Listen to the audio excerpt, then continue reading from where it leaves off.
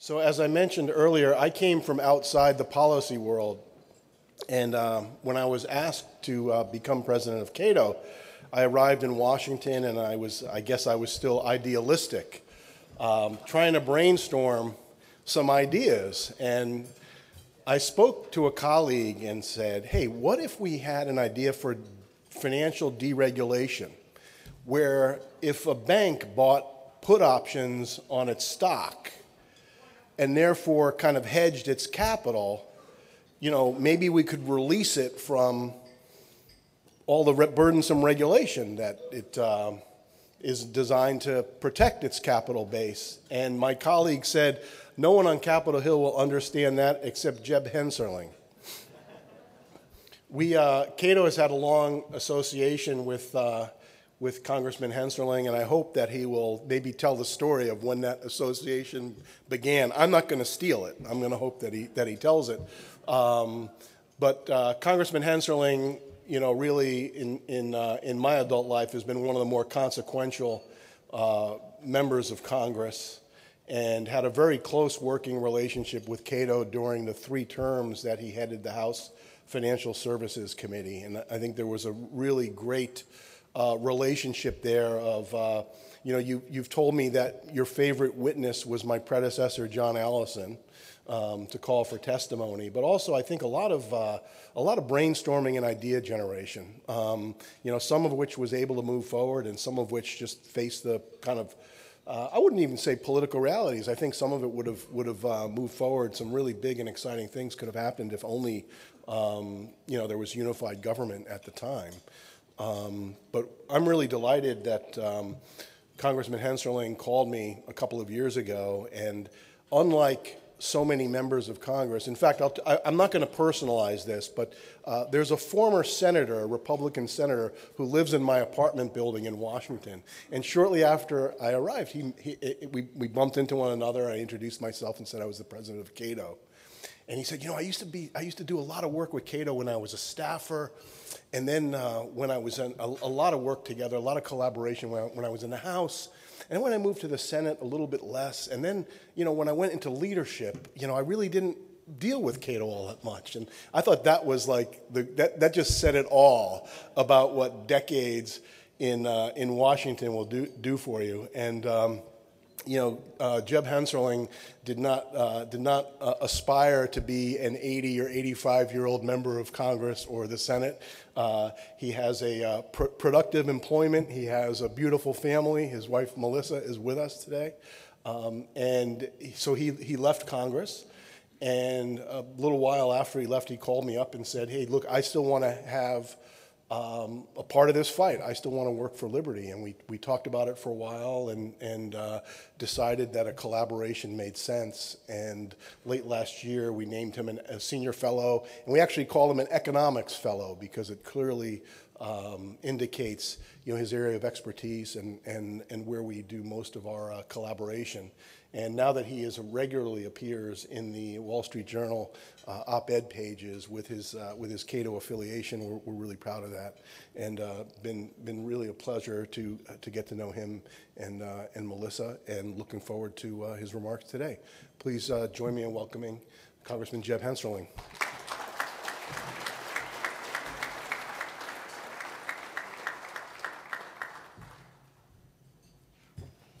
Well, good afternoon, everybody. Peter, thank you. A very, very kind introduction. I see some of you are still finishing your lunch. Please finish your lunch.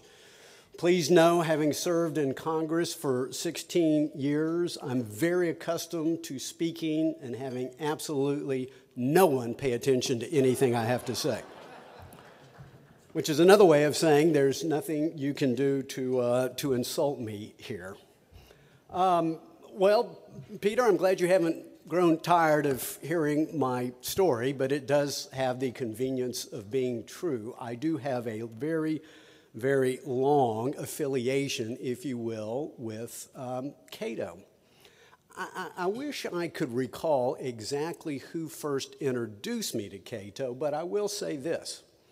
When I was an undergraduate economics major at Texas A&M University in the late 70s, I know that's when I was first introduced to Cato. And somebody shared with me then one of their quarterly journals. And I was just captivated by the research.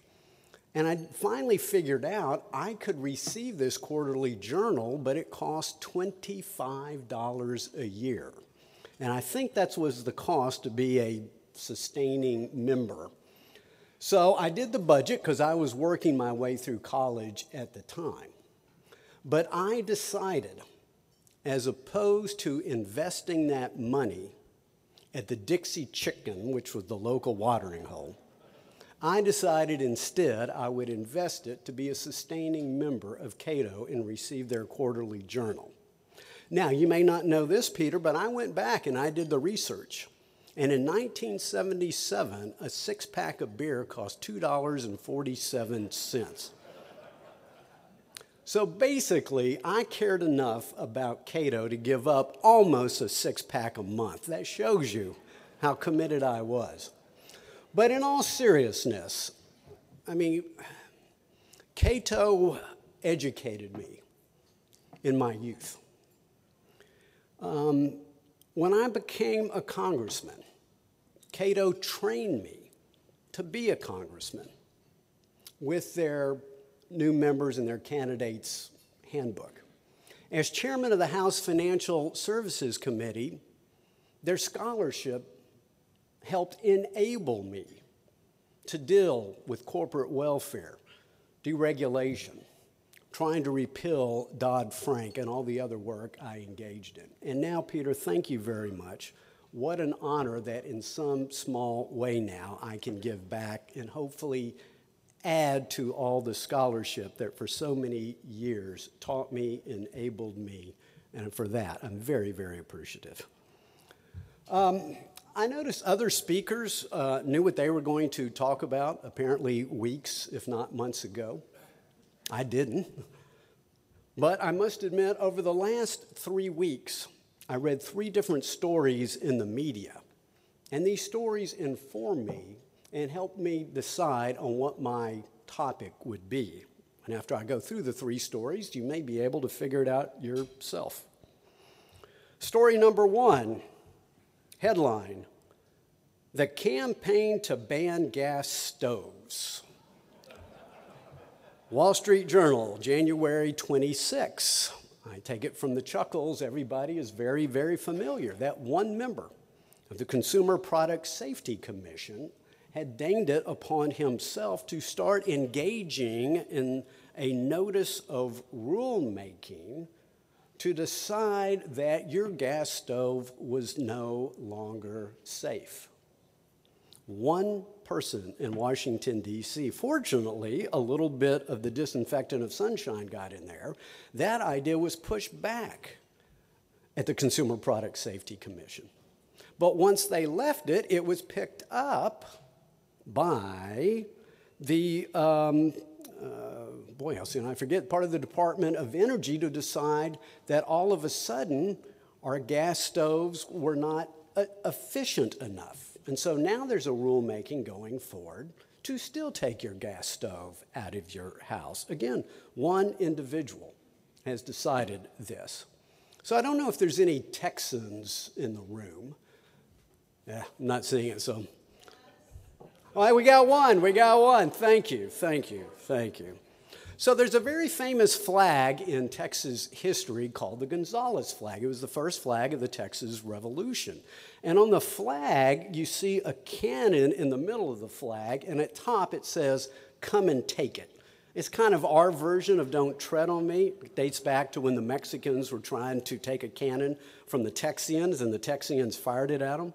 So all of a sudden, all over Texas, you saw a new Gonzales flag, and it still said, "Come and take it," except they took away the cannon and they put a gas stove. My guess is people in Florida have a similar sentiment. Okay, the next story that informed what I wanted to speak about today appeared in NPR on February 1st. Federal regulators want to put new limits on late fees. So there is a rulemaking coming out of the Orwellian name Consumer Financial Protection Bureau that will engage in price controls, and they have decided that under their authority under the Card Act to decide whether or not costs are reasonable and proportional, in air quotes, they've decided that it's $8. $8 is the late fee, notwithstanding that today the market's closer to $30.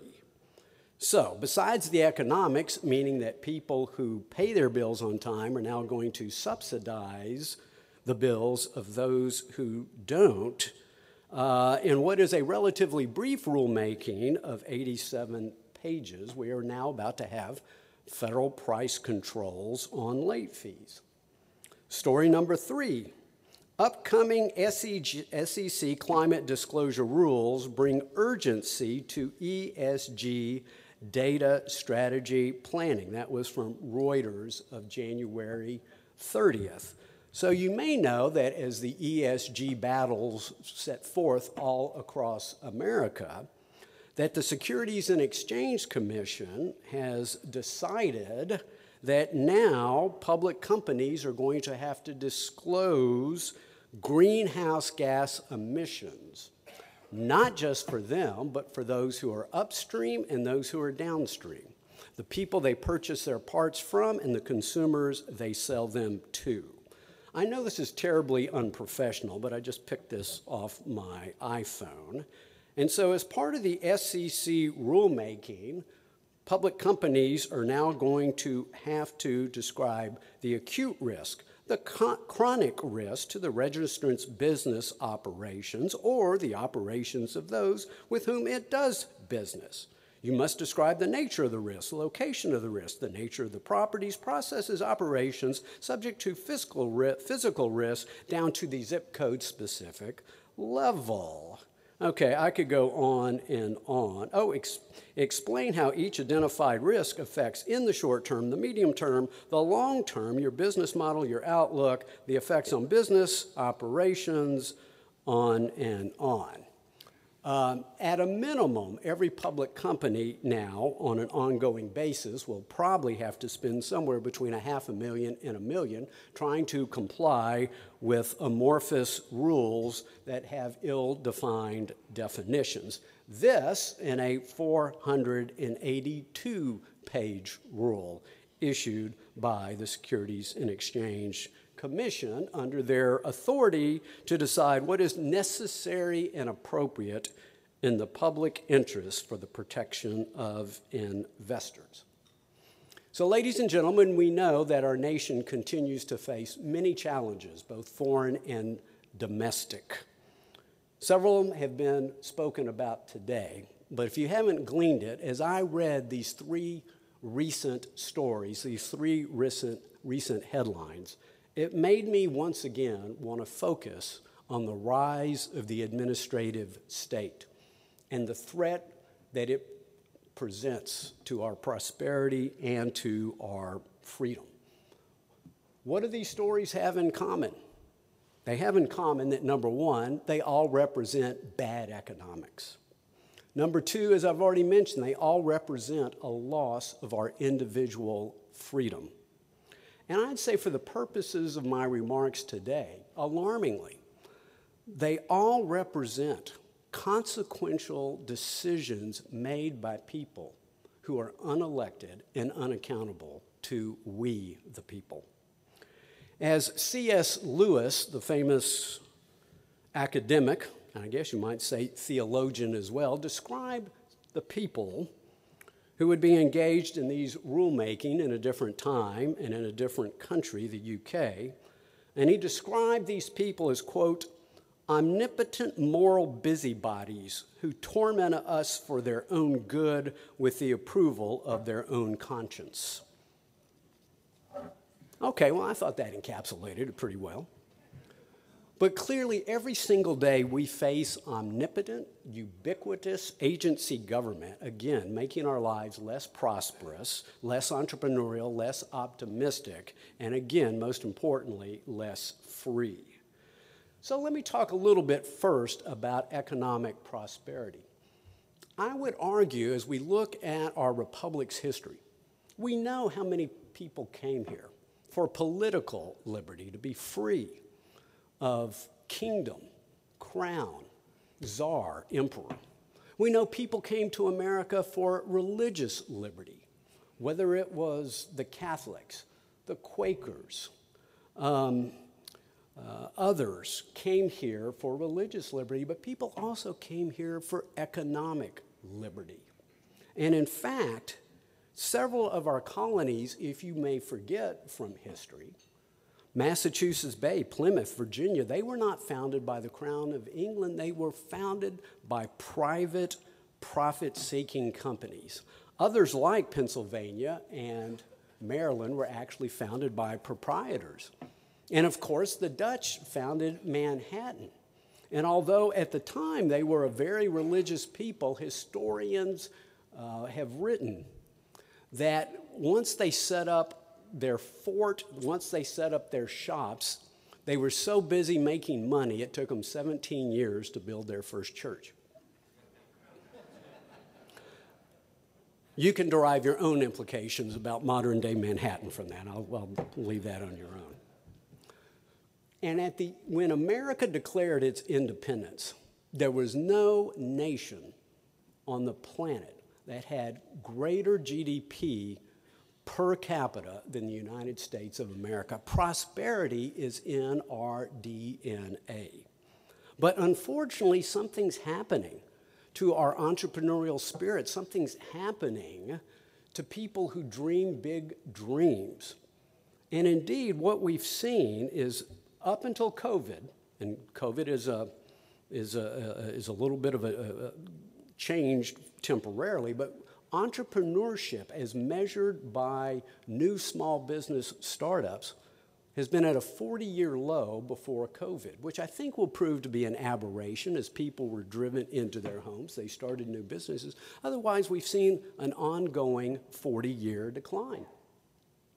And then as I look at GDP growth in kind of the post-war era, I see GDP growth before President Reagan, and you had a number of years where America was growing at 5% GDP.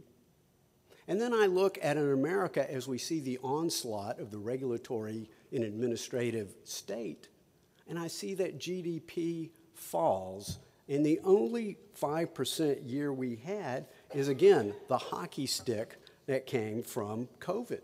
Now, why is all this happening?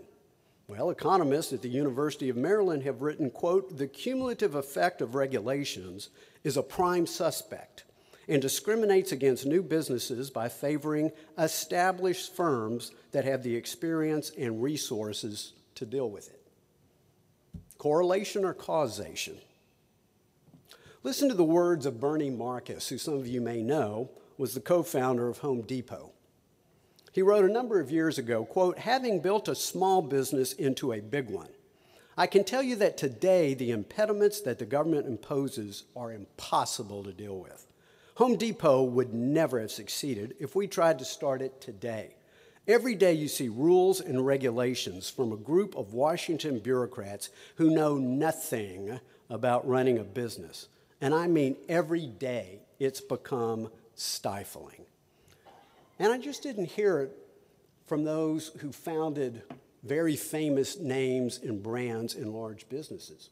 Back when I had the honor of representing the 5th District in the state of Texas in Congress, I had another small businessman who ran a small kind of industrial pipe shop, maybe employed 25 people, and he told me this, and I wrote it down.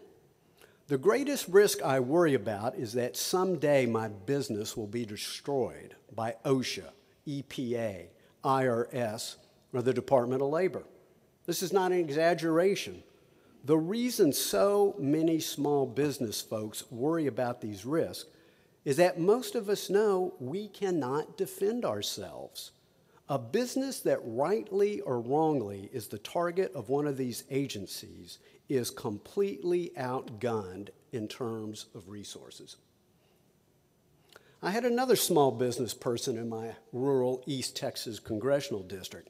Had a small cabinetry shop and apparently had to deal with some of the EPA regulations on the use of different stains and chemicals. Even though his shop was profitable, he finally closed it down. 12 people lost their jobs. And I asked him, well, if your business was profitable, why did you close it down? He said, Congressman, it just got to the point where I thought my federal government didn't want me to succeed.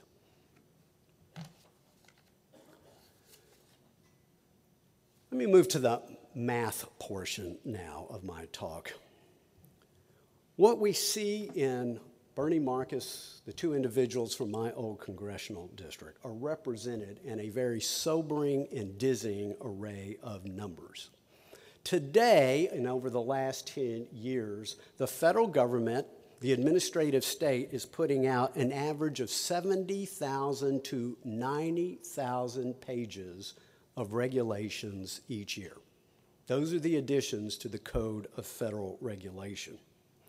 If you've ever been to the archives in Washington and managed to see our foundational documents, the original Constitution was 4 pages long. So every year, the administrative state is putting out by a factor of 22,000 pages more than the Constitution, and that, as a matter of order of magnitude, is 80 times larger than the Bible, 70 to 90,000 pages of regulations each year. Now, you may think, well, a number of these regulations surely are insightful by people who are quite knowledgeable. For example, there's OSHA Regulation 191.0.23b subparagraph 11 that instructs businesses on the use of ladders. Quote, each employee must face the ladder when climbing either up or down. Okay, you paid for that insight. You may want to be writing this stuff down.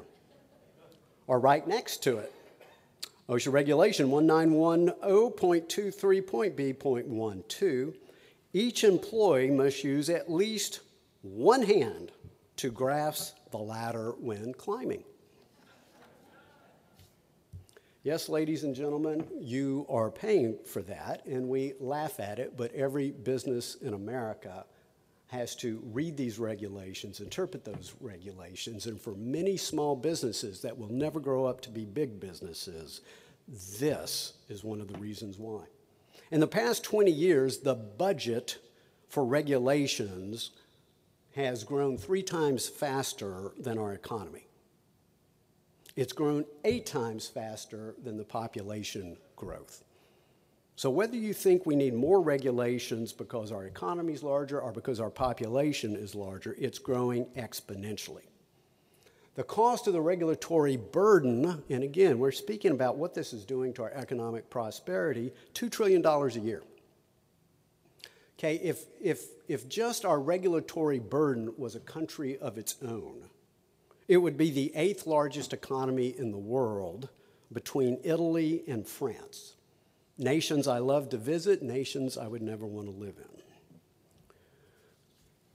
The burden is about $15,000 per household, specifically $14,684. The average American household spends more on embedded regulation than they do any other cost in the family budget, save housing. It's approximately 17%. So this is what's happening. We're choking off entrepreneurship. We're choking off the future of economic growth. And again, there is no surprise that as the number of federal regulations increase, GDP declines, business startups decline. But beyond the damage that is done to American prosperity, we know that there is far greater damage done because the true cost cannot be measured in financial terms or in entrepreneurial terms. The true cost is far more profound, and that is the loss of our personal freedom. As the administrative state rises, due process, checks and balances, separation of powers, all cornerstones of our political liberty, they wane.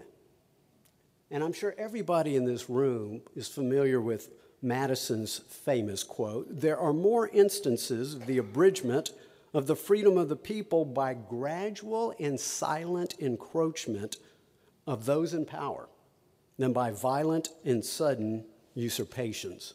And ladies and gentlemen, as the decades go on, I believe we are witnessing what Madison warned us about, lo, those many years ago.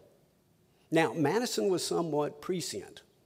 The rise of the administrative state probably dates back to the Wilson administration, when at that point, a number of people in government decided they wanted to apply a new science to politics. So they wanted to have bureaus that were staffed by nonpartisan social scientists who could teach us how to eradicate all social ills because of their expertise.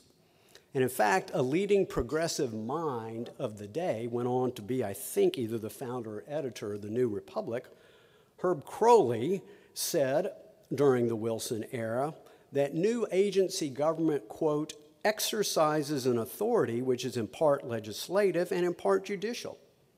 It is simply a convenient means of consolidating the divided activities of the government to certain practical social purposes. Well, James Madison had a decisively different take.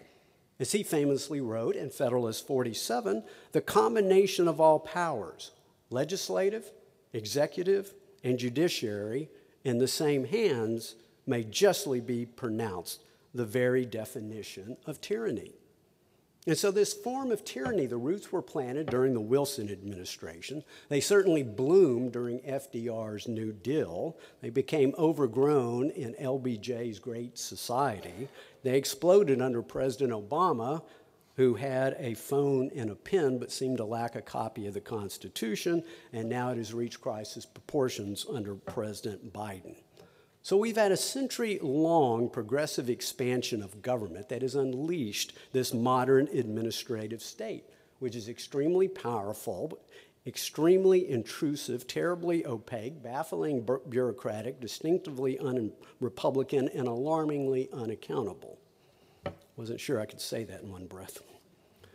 I dare say even today that there are few exceptions to the rule that if you combined in any random fashion 3 or 4 letters of the alphabet, that they do not represent some government agency that are trying to take away your freedom and erode prosperity. BLM, FERC, FSOC, CFT, CEP. You can play this game at home. Try it. Try it. It'll go on all day. But yet we know Article 1, Section 1 of the Constitution states, all legislative powers herein granted shall be vested in a Congress. Thus, when Congress delegates their fundamental legislative authority to unaccountable, unelected individuals, our constitutional rights are eroded. The people's right to self-government and due process is undermined. The citizens' right to carefully deliberate proposed legislation through their elected representatives is reduced to nothing more than a notice and comment period where bureaucrats are free to ignore the comments and suggestions and to also use them to retaliate against you. Again, I return to Madison, who wrote in Federalist 52, the definition of the right of suffrage is very justly regarded as a fundamental article of Republican government.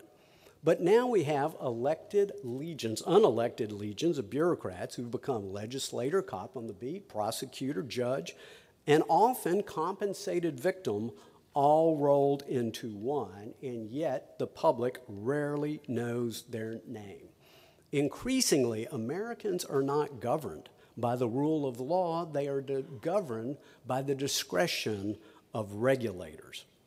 Ladies and gentlemen, we have heard about threats to democracy in America. This is the true threat to democracy in America. It is the rise of the administrative state. Now, there continues to be threats. And of the two major parties, unfortunately, we are seeing some threats coming from the Republican Party. Our former president, Trump, who was very happy to use his trade authority power for Section 301, we call it, a trade authority, to put on various quotas and barriers and tariffs. Well, once he set up that system, then he created a system at the trade representative's office to where people could apply to exclude themselves from that process. So we wanted supposedly to go to Washington and drain the swamp, but instead the swamp was filled with those, and ultimately 6,804 exclusions by people who worked at the trade representative's office when they decide that something could cause, quote unquote, severe economic harm to the U.S.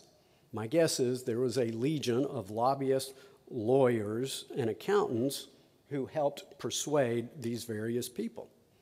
And now we have Senator Hawley of Missouri, who now wants the Federal Trade Commission to decide whether or not media platforms can receive liability protection based on whether or not, quote unquote, their activities negatively affect party and or viewpoint.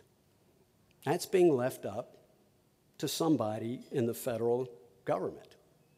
Recently, we had legislation that gave almost $1 trillion of research and development money, as well as citing money to the semiconductor industry.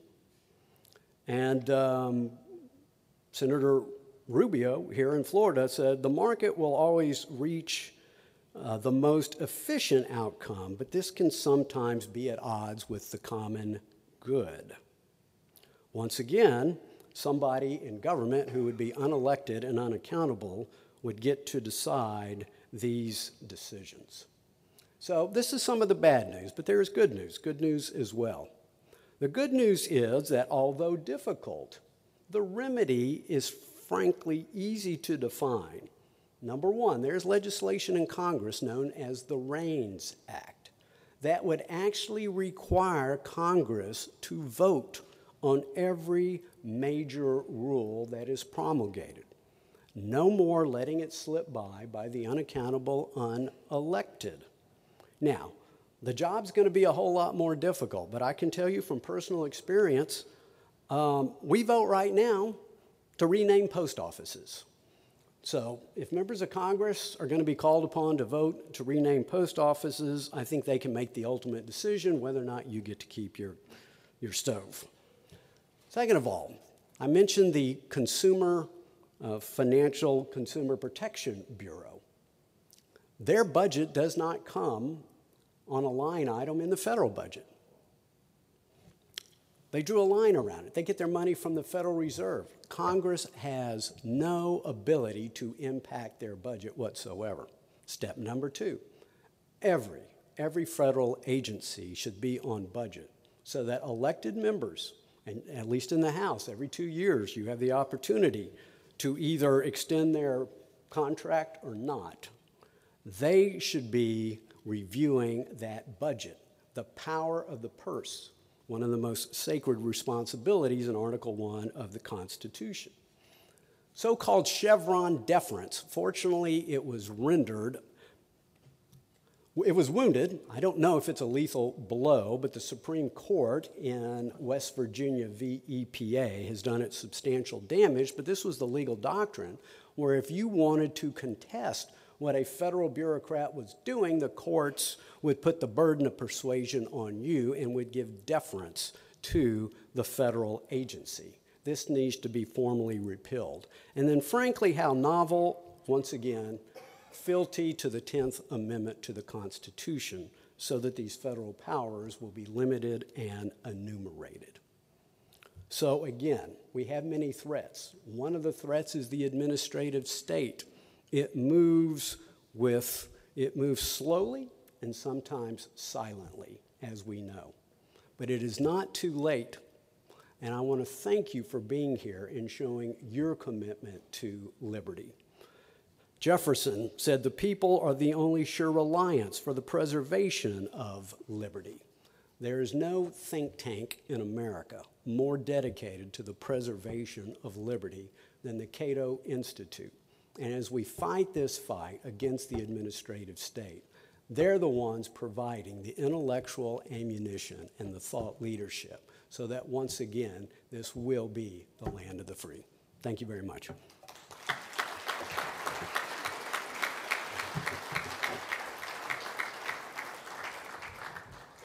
I was told that we have time for some questions and answers, but as a former politician, Peter, you knew I was going to speak too long anyway, so there might not be that much time. Well, they may let me off. No, there's a gentleman over there.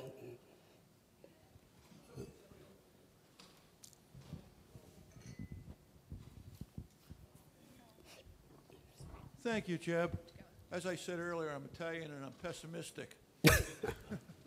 But I do feel like I've got some sense of understanding of finances. The Italians started Bank of America. What I wanted to ask you, Jeb, is you talked about reforming some of these agencies and stopping the rulemaking.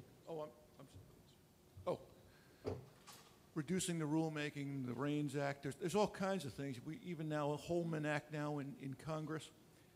My sense is these agencies can't be reformed. Everything that they do in Washington almost is redundant in the states. I think we need to be thinking about, and maybe Cato should be the one that's the protagonist in this, shutting down things like the Department of Education, OSHA, all these other agencies which are redundant. All we're doing is laying more regulations and more impediments to doing business on entrepreneurs, even big companies. So that's... Well, again, it's America. You can dream bold dreams. And well, no, and I don't mean to be facetious here. I have fought these battles before. And particularly as we see our educational institutions turned into institutions of indoctrination, the last thing I want in life is for some federal employee telling my wife and I how our kids should be taught. So I would love to get rid of the Department of Education. I see no role whatsoever for the federal government in that. Now, having said that, I can tell you when you're in the midst of that battle, sometimes you can work on these battles not for years, but for decades. But you ultimately have to know what the goal is. And as Margaret Thatcher once famously said, first win the debate, then win the vote. And sometimes it's years and years and years in the making to be able to win the debate and move public opinion. But part of that is being able to have an idea, which is a better idea. Because yes, ideas have consequences, and indeed, elections have consequences. So I would say in some respects, if you can't get rid of some of these agencies and bureaus and departments, at least put them under control of those that you can fire, because there is no federal bureaucrat in Washington you can fire. Step one. Anybody else? I think there's a gentleman in back there. After the broad description of the administrative state that you made with all the gory examples, why don't policymakers and politicians, libertarian policymakers, make it clear that under these circumstances the country is under a communist attack that can only lead to a authoritarian, tyrannical, Soviet-style state, because it's coming from all sides. You described one very important side. Well, regrettably, I guess I hearken back to the earlier answer, and that is it is still a battle that has to be won in the court of public opinion before it can be won in the halls of Congress. And I'd also say, again, hearkening back to my remarks, I mean, what you see with the rise of the administrative state, this isn't like, this isn't like the Soviet tanks rolling into Czechoslovakia in 1968. This is something that is gradual, pernicious, and mostly quiet. Occasionally we see something like the assault on our gas stoves in our kitchens, but it's the proverbial frog in the boiling water, whether he hops in when it's simmering and he gets boiled to death, or whether you throw him in when it's boiling, he hops out. So right now, a lot of the American people, this rise of the administrative state, circumscribing our freedoms, it's a gradual and pernicious process. And then finally, I would say it would be helpful if more new members of Congress would read the Cato handbook for candidates for Congress, and maybe we would have better outcomes as well. I read it. Anybody else? I think there's another gentleman over there. Oh, I'm sorry, one over there. I have to admit that I'm a little pessimistic on the Senate side with the loss of Pat Toomey and Ben Sass. You should be. Any room for optimism there? I mean, Rand Paul's still there, but Mitch McDaniels just chose not to run. Any optimism on your part? Oh, I absolutely so. I still think there are a number of people who are very committed to capitalism, to freedom, to the Constitution. Several new members. Now, it's going to take a while to distinguish themselves, but yes, the loss of Pat Toomey, who I served with, we overlapped in the House, and in fact, I would call him really one of my role models. So that's a huge loss to the Senate, as is Ben Sass. So I'm more familiar with the House, obviously, than the Senate, but I don't think that we lacked for talent. We may lack for effectiveness. And again, elections have consequences, and I only touched upon it a little bit, but, in order to do battle with the forces of the administrative state, the forces of gradual socialism, we only have two major political parties. The Republican Party, imperfect as it is the political conduit for what many of us believe in this room. And it's having an internal debate whether or not it's going to be a party of populism and protectionism and nativism and big government conservatism. And so I think there's going to have to be kind of a family feud that is reconciled before we can get on to the main business and doing even more combat with those whose ideas are totally inimical to our own. But it's something that makes me nervous. But there's a lot of things that keep me up at night. The lack of a good bench of freedom-loving members of Congress is not one of them. Anyway, I see the hooks coming. Thank you.